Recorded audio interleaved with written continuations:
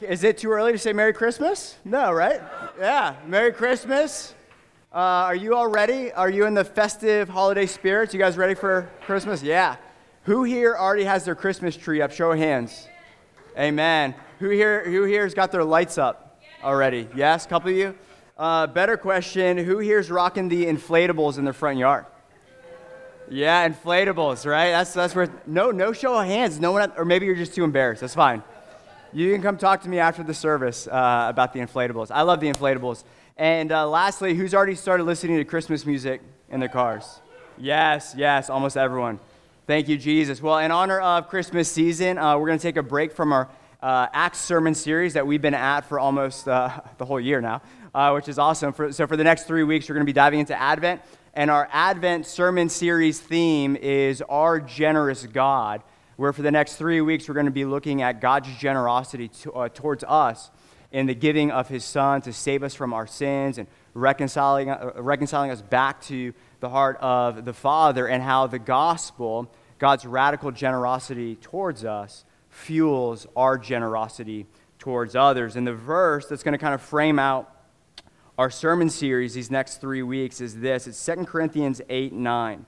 For you know the grace of our Lord Jesus Christ, that though he was rich, yet for your sake he became poor, so that you by his poverty might become rich. And that's our hope, is as we behold Jesus, his sacrificial generosity in leaving his throne and laying down his life for us, and the wealth we possess in him, out of that spiritual abundance, God would transform our hearts through his word by the Spirit, so that we would be a people who are radically generous for the glory of his name and for the good of others. And so today, I'm just going to do a broad overview of the topic on generosity. I got a lot of verses to share. It's going to be awesome. But for the next 3 weeks, we're going to be talking about your money, so buckle up, squirm in your seats a little bit. I'm not too comfortable speaking about money, and I'm sure you're not too comfortable listening to me speak about money, so it's going to be great. Next week, Saju's going to preach on the birth of Christ, looking at the depths of Christ's poverty and his incarnation, the height of our riches.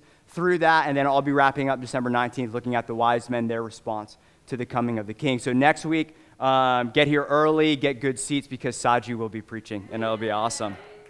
Amen. Well, before we go any further, let's go to our King in prayer. Father, we just come before you so grateful. We thank you that you don't leave us as orphans. You give us your presence, and you've given us the beautiful, beautiful, precious gift of your word, Lord Jesus. And we thank you that your word points us to your heart. And you're not after our wallets today, you're after our hearts. That's why you came, that's why you incarnated, that's why you went to the cross, was because you're after each and every one of our hearts, because you have so much love and affection for us, that you wanted to save us and deliver us from the false god of materialism and the ruin that riches can bring our hearts. And so these next 3 weeks, we open up our hearts and our hands to receive, Holy Spirit, what you want to do in our hearts. Make us like your Son, Father. Make us like Jesus. Help us to see his radical love, his sacrificial generosity, and may that do something internally in us, where we don't just go to you and say, give me more, give me more, give me more, but we say, give us more opportunities to be generous and to show others how amazing our God is and how good he's been to us. So this morning, I just ask, Holy Spirit, that you would come and you would have your way. We want to be your people. We want to shine brightly in this dark world. And we want to show the world that you, Jesus, are far more precious than our possessions. And so to you be the glory today. And all God's people said, amen. All right, well, the main premise, my one point of the talk is this, and I'm going to throw a ton of scripture your way, which I love doing, is this: generosity flows from a heart transformed by the grace of God. I'll repeat that.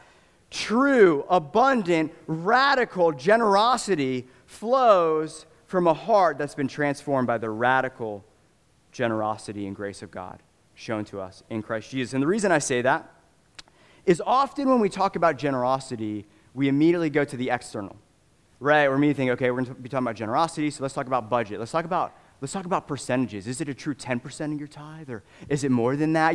Let's talk about all the things we can do. Meanwhile, if our hearts are sick, if our hearts are held firmly in the clutches of materialism, I can give you 10 highly effective steps to be more generous, but unless the Lord comes and changes your heart, it's going to be meaningless.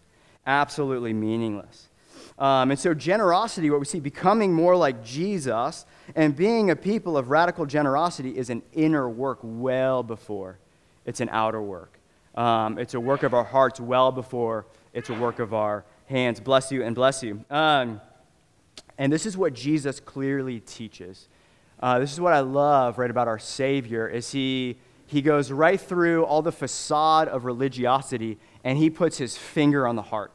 What is the heart? You might be saying the heart is the inner man, the intersection of our thoughts, our wills, our emotions, our deepest longings, our deepest drives. And this is what Jesus, your Savior, has to say about our hearts. Now listen, I'm going to say some very highly offensive things, and so I'm giving you a trigger warning today that I'm actually just quoting somebody when I say things that are offensive. His name is Jesus. So you have an issue, take it up with him. Matthew 15, 17 through 20.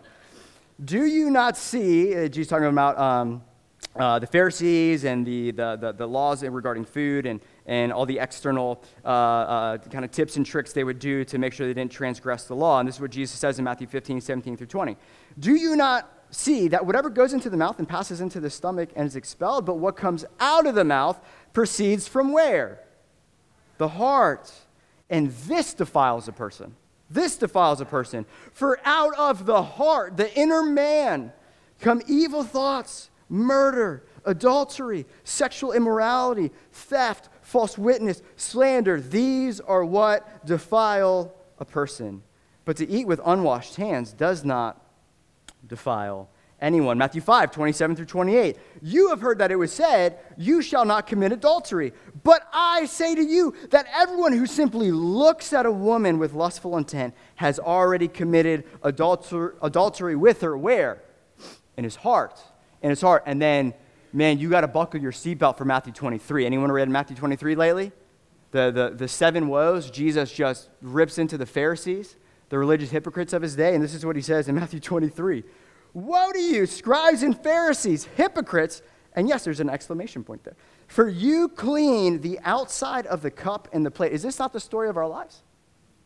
Man, right? Like we're all tempted with this, polishing the outside. Nick, give me the 7 steps to look more generous. Meanwhile, I don't really care if I'm greedy on the inside, right? You clean the outside of the cup and the plate, but inside, what are they full of? The Pharisees, the religious leaders of the day, greed and self-indulgence. You blind Pharisee, pulled no punches. First clean the inside of the cup and the plate, that the outside also may be clean. And so all that to say, the next 3 weeks we're going to be talking about money and generosity and giving. And what needs to be said out of the gate is that Jesus doesn't need your money. God is self-sufficient in and of himself. He owns a cattle on 1,000 hills. Often when we talk about money, we have this picture of God being a bully, grabbing us by the ankles in grade school and shaking all the quarters out of us, right? So we could get, double lunch at lunchtime. That's not what Jesus is after. Jesus, let it be said, Jesus is not after your wallets, he's after your hearts. He's after your hearts. And often, because of that, because Jesus is after your heart, and when your heart is fully yielded to him, that's where you actually find full, true, abundant life because of that. In love, Jesus repeatedly, consistently warns and cautions humanity and his followers primarily of the enslaving, potentially damning dangers that money can bring to your heart. The love of money, let me say from the outset as well. Money is completely morally neutral. It's the love of money. And money can just jack up your heart, is what Jesus is saying. And because of that, this is some of the things that Jesus says about money. A fun stat is that Jesus talked more about money than he did heaven or hell. Jesus talked more about money in the Gospels than he did heaven or hell. Why? Because he wanted to be his followers' financial advisor and give you tricks on how how to level up your life, and so all the Christians in the world will be in the top 1% of the world's wealth? Is that really why Jesus talked more about money? No, the reason Jesus talked about it, he was slapping a Surgeon General warning on money. And he was saying this stuff can jack you up and ruin your life and can lead you to eternal separation from me. So heads up. And so the prosperity gospel, we're not exactly sure where it came from, but where we can be absolutely sure where it did not come from is the mouth of Jesus Christ. Exhibit A, Luke 12:15. Then he said to them, watch out, be on your guard against this political agenda, against this conspiracy theory. American church, the church in America, what we need to be on guard for is our greed, is what Christ is saying here. I think the message for us today, be on your guard against all kinds of greed. Why? Life does not consist in the abundance of possessions. So anyone here been to the Outer Banks? The beach? Love it. Oh, man, it's amazing. Okay, so you've maybe heard me share this story before, but a while back, my brother and his wife and my nieces were swimming in the ocean, and it was a beautiful day. They're playing in the waves, and I'm on my beach chair. It's like a Corona beer commercial, right? Just the ambiance was awesome, and I'm just watching them play from the shoreline. And all of a sudden, I see a fin about 5-10 yards back kind of go up, go back down. And I didn't tell my brother this a little bit after this happened. I go, was that a dolphin? Was that a shark? I don't know, but I don't want to freak out. I get made fun of the whole week. You're like, oh, it's a shark, but it's like this cute little dolphins. But I was like, that thing didn't really curve. It was kind of like one of these, not one of, you know what I'm saying? And then, thankfully, 5 seconds later, it was full-on thrashing behind them, 2 fins up, clearly a shark, eating something behind them or about to eat them. So the whole shoreline sees it, and they're like, watch out, get out of the water, shark, get out. And then my brother, scoops him up. The joke was he pushed the nieces, over, and then they got out of the water. But what Jesus is doing in this text here, when he says watch out to us, is he's saying, I can see something you guys don't see.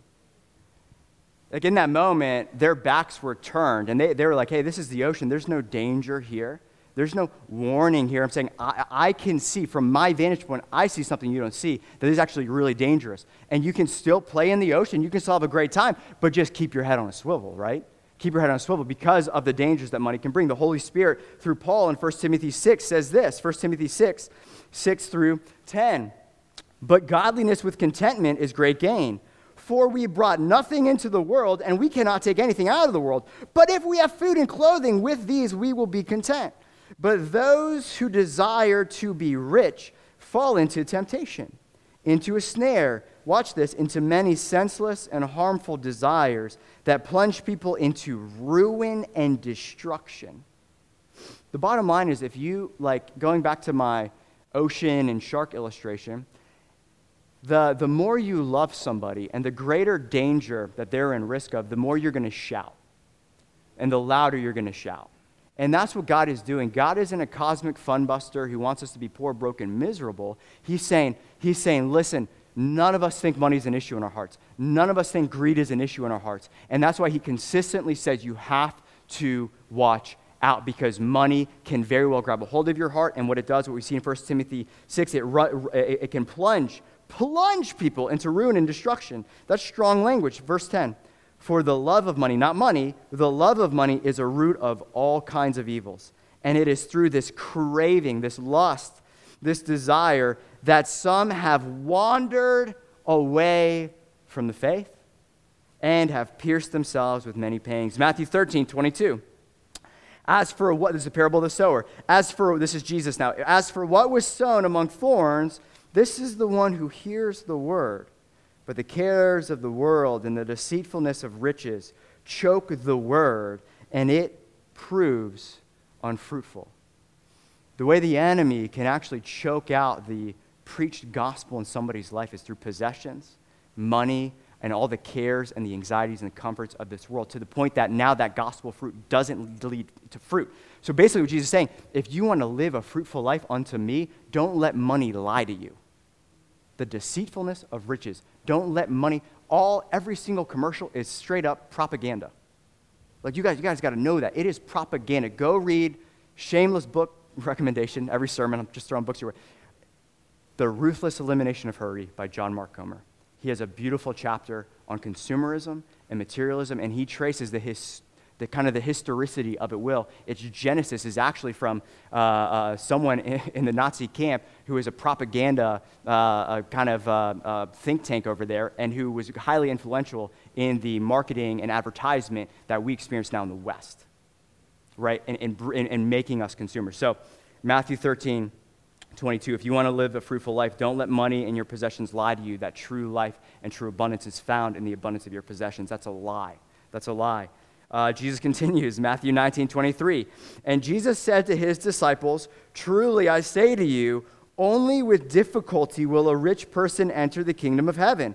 Again, I tell you, it is easier for a camel, don't you love Jesus' sense of humor sometimes, to go through the eye of a needle than for a rich person to enter the kingdom of God. Here's the bottom line. If we believe what Jesus just said is true, which we do, right, then there is almost potentially nothing more dangerous than becoming rich. It's Jesus. I got red ink.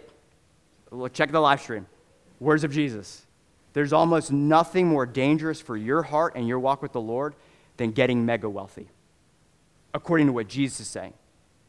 Because your love for money can lead you unto damnation, not unto salvation. And is that cruel for Jesus to say? Is he trashing all people who have money and he's rich? No, it's the most loving thing he can say to them. It's the most loving thing he can say to them is, I want your heart. I don't want money to have your heart and you to be separate from me. I want you to enter my kingdom. So if you are rich, there's nothing wrong with that. Jesus is saying, hey, heads up, just guard your heart, because when you're rich, you often have no need for the God hypothesis in your life.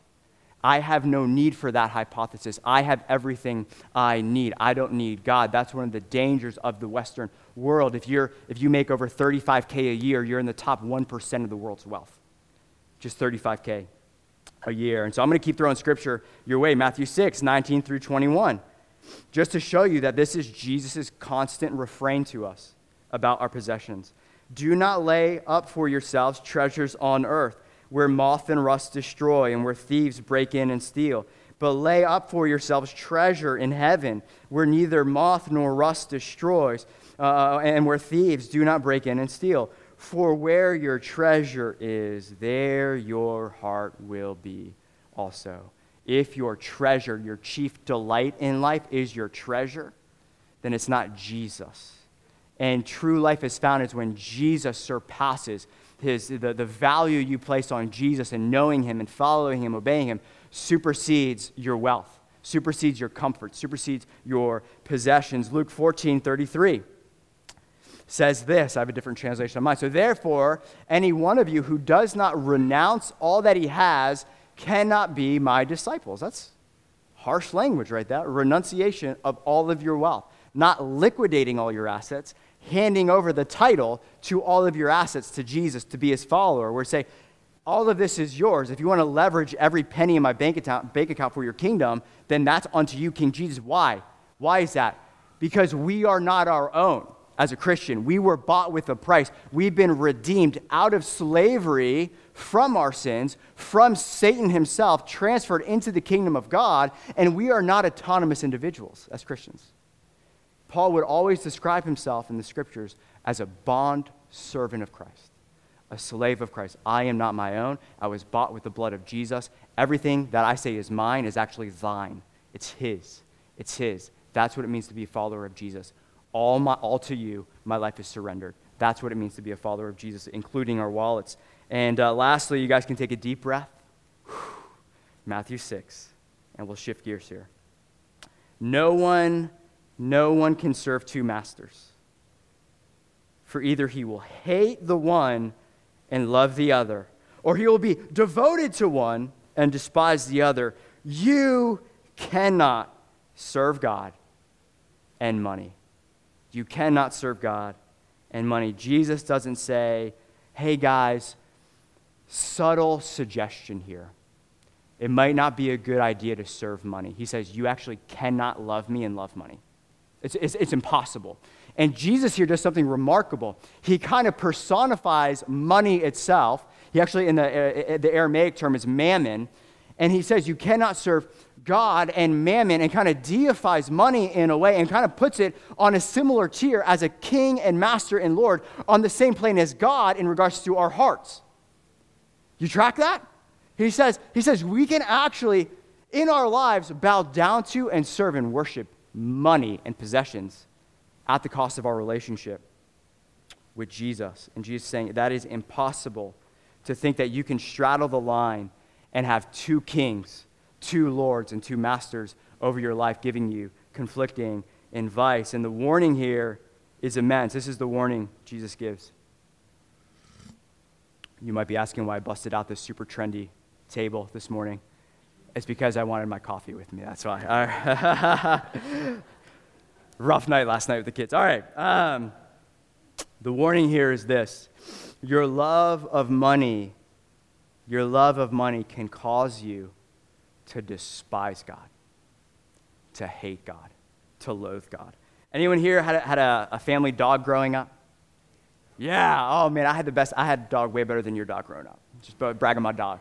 Cody was awesome. Cody was a shepherd mix. He was so loyal. You could leave him out in the front yard to do his thing, and it had no fence, and he would just come back, almost knock 3 times. When he wanted to come back inside, you let him inside. Just a great dog. Would never bite people, all that stuff, until you would give him a bone. And then you would give him a bone, and he would, I don't know if he got demon possessed or what happened, but you give him a bone, and then if you ever got near him, he would just, he would literally nip at your hands if you tried to take the bone from him. So the master gives Cody a bone to bless him. Say, I love you, man. Here's a bone from Petco, a pig hide or whatever. Not a pig hide, but you know what I'm saying? Pig ear, I don't know why they give those to dogs, but it's bacon form. Anyways, and the dog who once loved you now is more in love with what you gave him, to the point that he despises you if you try to take it from him. Says the servant telling the master says, I'll bite that digit off your hand right now if you try to take this from me, right? You see Exhibit A right there. God can bless us. God loves to bless his people with financial provision in our lives. And then our hearts are so deceitful that now we are more in love with the gift than the giver of the gifts, to the extent when God prompts us, puts it on our heart to give away, we snarl. And we harden our hearts and we say, how dare you touch my money, my possessions, right? Okay. I had another story to share about my kids. Don't need another illustration. So here's the deal. The clear teaching of Jesus is this. Just as much humanity, just as much as me, Savior, as I'm after your heart, I'm running for you, I'm pursuing for you, I'm coming for you with everything I have. Just as much as I'm after your heart, money's after your heart as well. Money's after your heart. The devil, through possessions, is after your heart. So that now, the song we sing, I love it, we were singing in worship today, my heart will sing no other name. My heart will sing no other name. Jesus, a great song, right? You don't want me to sing it. But it's a great song. Great song, that my heart will sing no other name. But if we were to, it's so interesting that was I didn't know that was the worship song, but I have a whole worship song of our hearts to money, subconsciously, that we sing. If money has our hearts gripped in bondage and slavery, this is our heart song that we sing to money. Money, I love the security that you bring to me and my family. Money, you're my strong tower. You're the refuge I run to. Money, you're my provider. You're my present help in time of need. It's under the shadow of your wings that I find comfort. Money, you hold and secure my future. My future is held firmly in your hands, oh money. I love the joy. I love the comfort. I love the safety you bring me, money. In your presence, money, there's fullness of joy. And I will seek you, and I will serve you all the days of my life. For you, money, wealth, 401k, my investments, you have prepared a table before me. In the presence of my enemies, you anoint my head with oil, and my cup overflows. And surely I'm certain of this. Goodness and mercy will follow me all the days of my life because I have wealth. Let's worship to a false god, and his name is Mammon. And that wrecks my heart. The reason, man, Nick, that was pretty good. I thought it was pretty good. Why? Because the Holy Spirit's been wrecking my heart. And knowing that subconsciously the Holy Spirit had to reveal that to me 2 years ago in a powerful moment in my life, that was the subconscious love I had for wealth and what wealth could bring me. And so all that to say, if that is our heart posture towards money, we don't need these next 3 weeks, a couple steps on how to be more generous. We need radical heart transformation that only Jesus Christ can bring by the power of the Spirit. By the power of the Spirit. And the far greater reality that Jesus invites us to and out of Egypt, out of slavery to possessions and consumerism and greed and materialism, the far greater reality Jesus invites us into is a life where we are free to fully love and enjoy him and love what he loves and value what he values, which is people, not things. People, not things. And the only way freedom for a life of radical generosity comes is when our love for money and our possessions and our hearts is superseded by a greater love, superseded by a greater desire, superseded by a greater passion for Jesus. When I first met Jen, roughly 2010, 2011, I met her one weekend at Rockbridge Young Life Camp. We were both serving there. Students going back to work career. That's where, yeah, awesome trip. I'm going to join you. I'm going to get someone to preach that way. I'm going to join you. Anyways, and first time I ever saw Jen was the Friday. It was a Friday to Sunday deal, and I fell hard really fast, just to put it nicely, to the point that she was about to leave on Sunday without even saying goodbye to me, which was totally messed up. And my buddy gave me a heads up. He said, "Yo, Bridgewater's leaving," because she's from Bridgewater, and I was like, "Bridgewater's leaving. You got to go get her." I was like, "What?" And on my phone, I had a flip phone at the time. You guys probably don't even know what that is. And I didn't have any way to get her number, so my pastor at the time, his little kid had no joke, was on the stage like this, drawing with a crayon, and I said, "Hey, brother, sorry, I need that real quick." Took it from him, and literally got Jen's number with a crayon and a piece of paper. It's awesome. Anyways, 3 days later, after meeting her, less than a week later, I'm driving. All of a sudden, when I'm overwhelmed with delight and love for someone I hope to be my future spouse, because I knew then that absolutely. Time doesn't matter.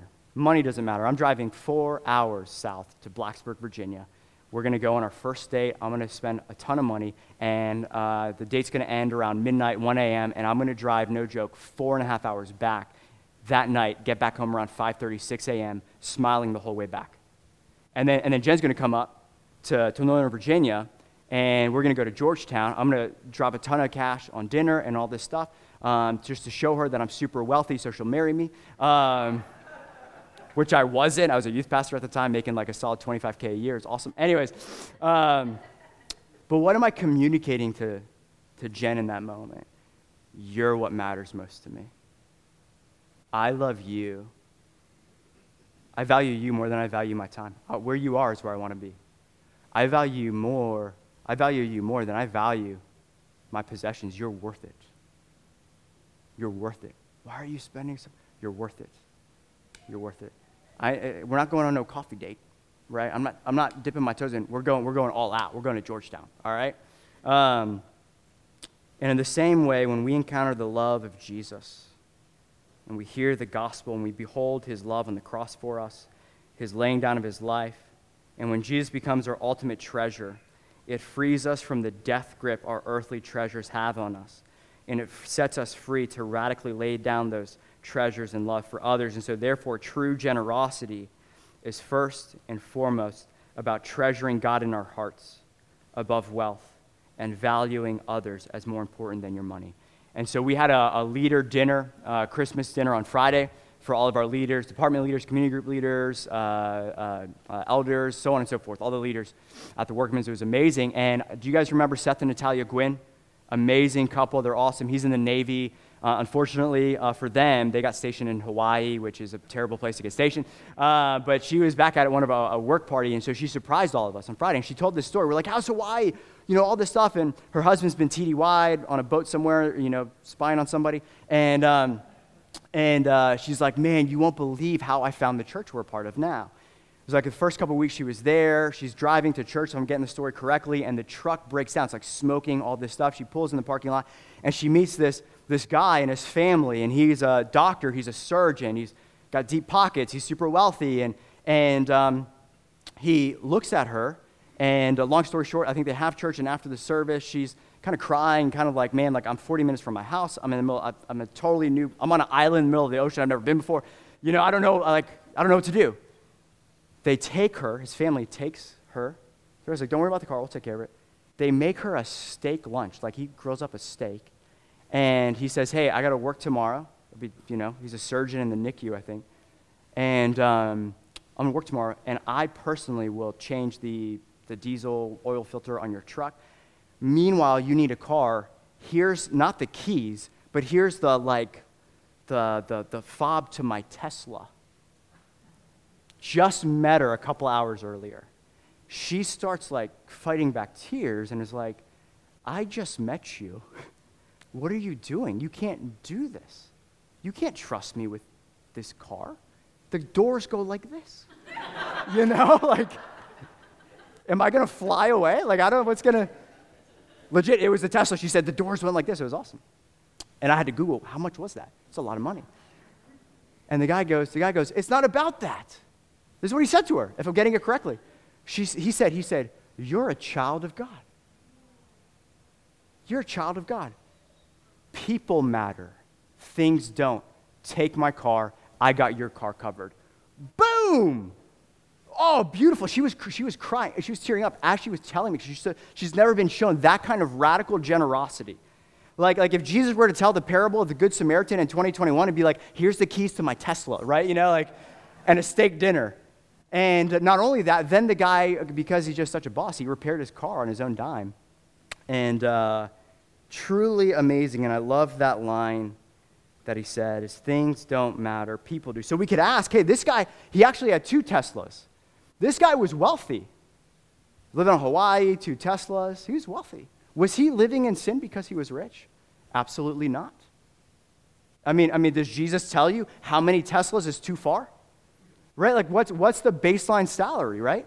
No. He wasn't living, I don't know the guy, so I can't say, but theoretically speaking, he wasn't living in sin because he had wealth, but his wealth didn't have him. Jesus had his heart. To the point that he can hand someone probably a $50,000 car he just met. And I know those things, he could probably drive it from a cell phone, secretly, but even still, here it is. You matter to me because God loves you. We're family. You're a child of God. Take this car. I don't need it. You need it. Oh, it's beautiful. He had money, but his money didn't have him. And I love what John Mark Comer says about life. He says, the most important things in life aren't things at all. They are relationships with family, friends, and above all, God. Richard Foster puts it this way. A carefree, unconcern for possessions is what marks life in the kingdom of God.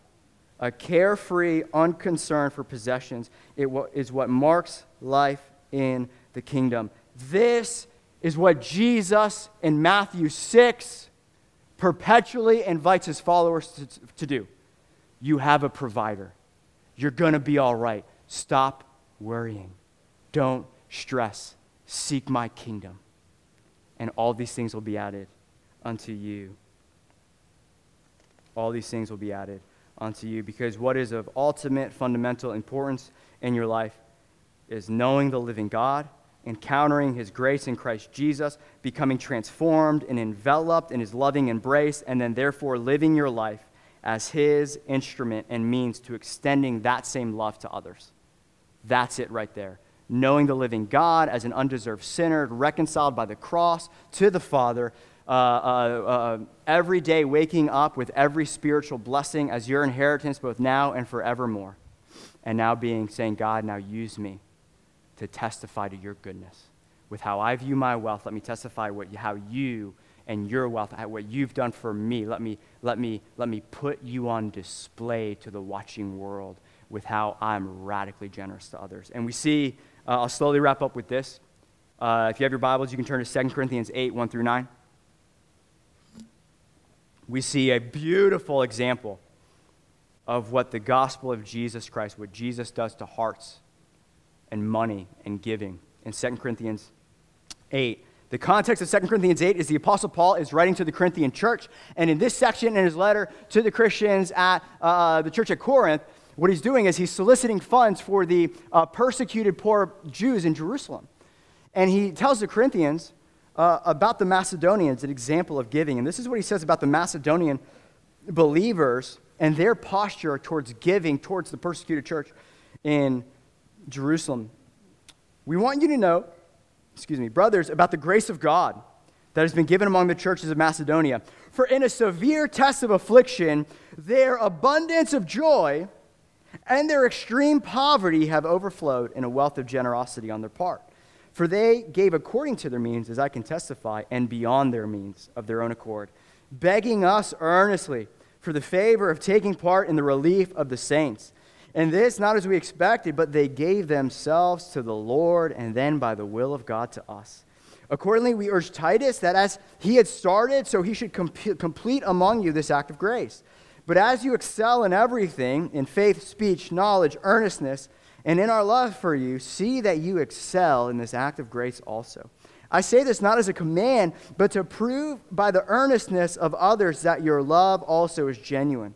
For you know the grace of our Lord Jesus Christ. He's pointing them to Jesus, that though he was rich, yet for your sake he became poor. Why? So that you, by his poverty, might become rich. So 3 things I want to highlight before we wrap up here. 1, I love what we see with the Macedonian believers in verse 2. He says, for in a severe test of affliction, their abundance of joy and their extreme poverty. Those, what we see in Scripture, are not opposed to each other. The key teaching of Jesus is that an abundance of wealth does not equal an abundance of joy. What Jesus says is the opposite. Actually, what an abundance of wealth can actually provide is an abundance of misery. I give you joy everlasting. That's not contingent upon how many zeros follow your, or lack thereof, your salary. And so although these Macedonian believers were broke financially, they had a better currency that they were rolling deep in, church. They had some deep pockets of joy in Christ. They were abundant in a spiritual currency that ultimately mattered. And the impression we get from this text is that if you were to look at these Macedonians and call them broke or poor, they say, don't you dare. I know I got dirt floors, and we don't know where our next meal is going to come from, and we're living paycheck to paycheck, but don't you dare call me broke. I possess the Spirit of God as a down payment for my inheritance forever because of Christ Jesus. I'm the wealthiest person on the planet Earth. Because if I have Jesus Christ, I have everything I need. You have any idea who my Father is? You have any idea what Christ has done for me? You have any idea the riches of his grace that I live in every day? Don't you? You can say a lot of things, maybe financially poor, but I ain't broke, right? I'm wealthy in what truly matters.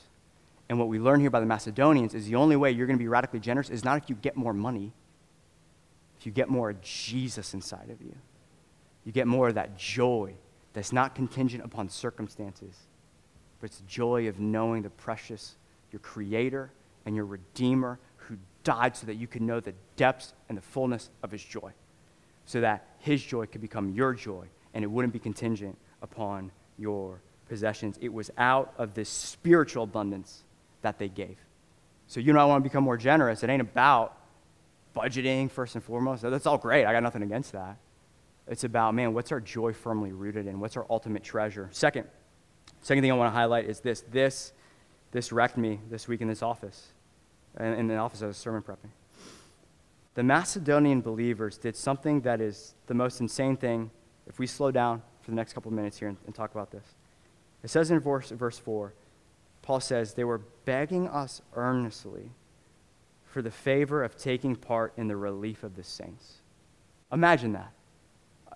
Completely afflicted, completely poor, persecuted because they're believers, and they're on their hands. And Paul uses strong language. He says, begging, like hands and knees, begging, saying, Paul, what are they not begging for? We need food. Our kids are hungry. Give us more. We need help. No, their heart cry, they're begging earnestly, saying, don't you dare rob us of this opportunity to give to the church in Jerusalem. Don't look at my poor clothes. Don't look at my lack of food in my pantry. Don't you dare rob us. Don't overlook us. We want to be used by God to meet the needs of our brothers overseas. Don't rob us of that opportunity. What are we begging God earnestly to do with our possessions? When I was practicing this in my sermon, like in 2021, I went from overseeing one budget, my family's budget, to two, the church's budget. And there's thankfully, by God's grace, 4 eyes on that, the elders, and Nick Baumgartner's a genius, and so his eyes are on that budget too, so it's not just me, praise the Lord. But I'm overseeing 2 budgets now, and we're turning the year, and we're trying to figure out, like, Lord, what do you want to do with this money? And when I said that line in the office, what are we earnestly begging God to do with our possessions? It wrecked me, and the Holy Spirit just overwhelmed me. I was just, whatever, and I started weeping. I just started weeping. And in that moment, the Holy Spirit completely revealed to me, Nick, your desires, your prayer requests need to change. It's been get, Lord. There's some needs, man. There's some needs. Come on, just a little bit more, just a little bit more. There's some needs, just a little bit more. What would it look like? The Lord wrecked me with this. Nick, what would it look like for you and the elders in the Transit Church, corporately as the body of Christ, to be on our hands and knees begging God earnestly to use us to advance his kingdom? God, use our money. Give me an opportunity today to show the world what you're like. Lord, give us, like what if we're showing, what if that's our heart cry? And that's what it was for the Macedonians. It wasn't give me more. No, it was give us the opportunity to bless and to love others. In our men's Bible study, if you're a dude here, you're not on the email distro, every Wednesday at my house at 6 a.m., we get into the Word of God that's going to be preached the coming Sunday. And one of the comments that was made was this idea of the church funding the war effort overseas and locally, that we see our monies through the lens of there's this beautiful battle going on of the kingdom advancing in love across the nations, and what would it look like for us to truly not just be about our own nation, but our fellow believers in Mozambique who are being slaughtered right now, and to lose some of our funds over there to help them and to have the gospel go to the nations, and for us to not just give according to our means, but for us to give in a way that actually it goes beyond our means, where we actually have to sacrifice a little bit so that those believers who are advancing the gospel in unreached people groups are actually not lacking what they need to do that. What are we earnestly, with tears, pounding the floor, begging God to do with our possessions? It's a completely different mindset in regards to wealth. And I'll conclude with this. And band, you can come forward. Verse 9. It's absolutely beautiful. For you know the grace of our Lord Jesus Christ, that though he was rich, yet for your sake he became poor, so that you by his poverty might become rich. Jesus, the words of Jesus, he said this. He says, where your treasure is, there your heart will be also. Where your treasure is, there your heart will be also. That which you supremely value is evidence of what you value in your heart. To treasure something is anything we value above all else, and then that which motivates us to action. That's what it means to treasure something. That which we supremely value, which then motivates us to action. And so if we were to ask the question, according to 2 Corinthians 8:9, what did Jesus Christ, the King of the universe, and all of his wealth, and all of his glory, and all of his divinity, what did he treasure and hold dear to his heart above all that? And the simple teaching of the gospel is above his divinity, his divine privileges, if you will, and his wealth and his throne. He valued you. He valued me. He valued humanity more than all that, to the extent that he was willing to leave it all behind just so he could get your heart and to set you free from anything that would rob you from being eternally separated from him forever? What kind of king not only leaves his throne and incarnates and walks among us? What kind of king not only does that, what kind of king, what we see here is kind of liquidates his assets, if you will, becomes poor, born into a young, dirt floor poor family who are fleeing persecution. Nothing good comes out of Nazareth. Clothes himself in suffering and pain and poverty and humility. He leaves it all. He liquidates it. He leaves his throne. He descends. What kind of king doesn't just leave his throne and lay down all of his riches, but what kind of king lays down his very life to purchase you in love back to his heart? Our King does. Jesus does. That's his love for us. That's the gospel. What Jesus Christ held dear and treasured above his riches and his glory was you and me. His love for us superseded his love of his wealth. And he did that just so he could get your heart. And now because of that, because of his descent, because of his poverty, you and I, those of us who've trusted in Jesus Christ, we're going to be more than all right. We're going to be just fine. You feel that? That's what Jesus does. We're going to be all right. Some of you coming in here, maybe it's been a rough year financially. A lot of volatility in the market. Instability with your jobs, your careers. You don't know what's going to happen next month or 2 months down the road. You're going to be fine. You have a great Father who loves you and has promised to provide for all your needs. Just as he clothes the lilies in the field, he's going to clothe you and he's going to clothe your kids. That's our Father. He who gave his Son, how much more will he not also give us all things? Give us all things. That's our generous God. The Father giving his Son for undeserving sinners who didn't deserve the riches of his grace, and yet he lavished it upon us. He laid it all down, because where your treasure is, there your heart is also. And that's Christ's posture towards you, his posture towards you. And that's what communion commemorates. We're going to respond with the taking and commemorating of communion. So if you need communion elements, there's some in the hallway. Grab some at home. On the night that Jesus Christ was betrayed, he shared one final meal with his disciples. And he said this bread that he broke was going to represent him literally laying down his body, which would be torn open and rended as a sacrifice for sinners. And he said, drink this wine, which is going to represent my blood shed for you to cleanse you from all your sins, all your impurities, all your wickedness. It will all be covered and atoned for. And what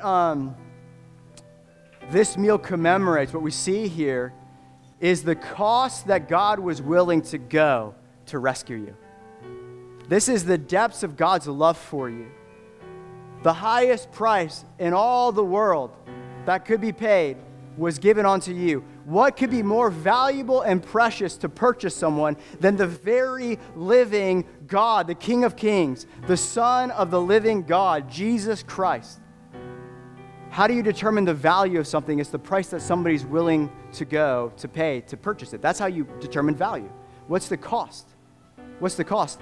This is the value. Jesus Christ's very body broken and blood shed for you. This is what he's gone to, the lengths and the heights he's gone to rescue you from your sins and reconcile you to the Father. So let's celebrate that love, let's rest in that love, and let's rejoice in that love as we take communion today. The body of Christ broken for you.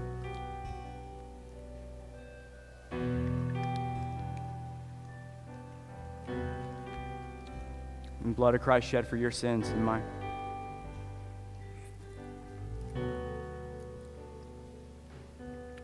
And so as we sing one last song to our King and we behold his love and his mercy, and his sacrifice for us. Let's posture our hearts in repentance, right? The Christian life is a life of repentance. And if our heart's been singing to some other God, let's repent of that today. Let's ask the Holy Spirit to come and search us of where our hearts have been chasing after idols and have been gripped firmly by love of wealth and comfort and possessions. And let's repent, but then also not just stay there, but repent and believe that Jesus has atoned for that, but invites us into something else. And what he invites us into is the refrain we're going to sing in this song, is that my heart, because of the depths of your love, what you've done for me, now the song of my heart will be this: I will sing no other name. No other name. Nothing else will grip my heart but you, Jesus. So you can stay seated or stand, but we're going to sing one last song of praise to our King.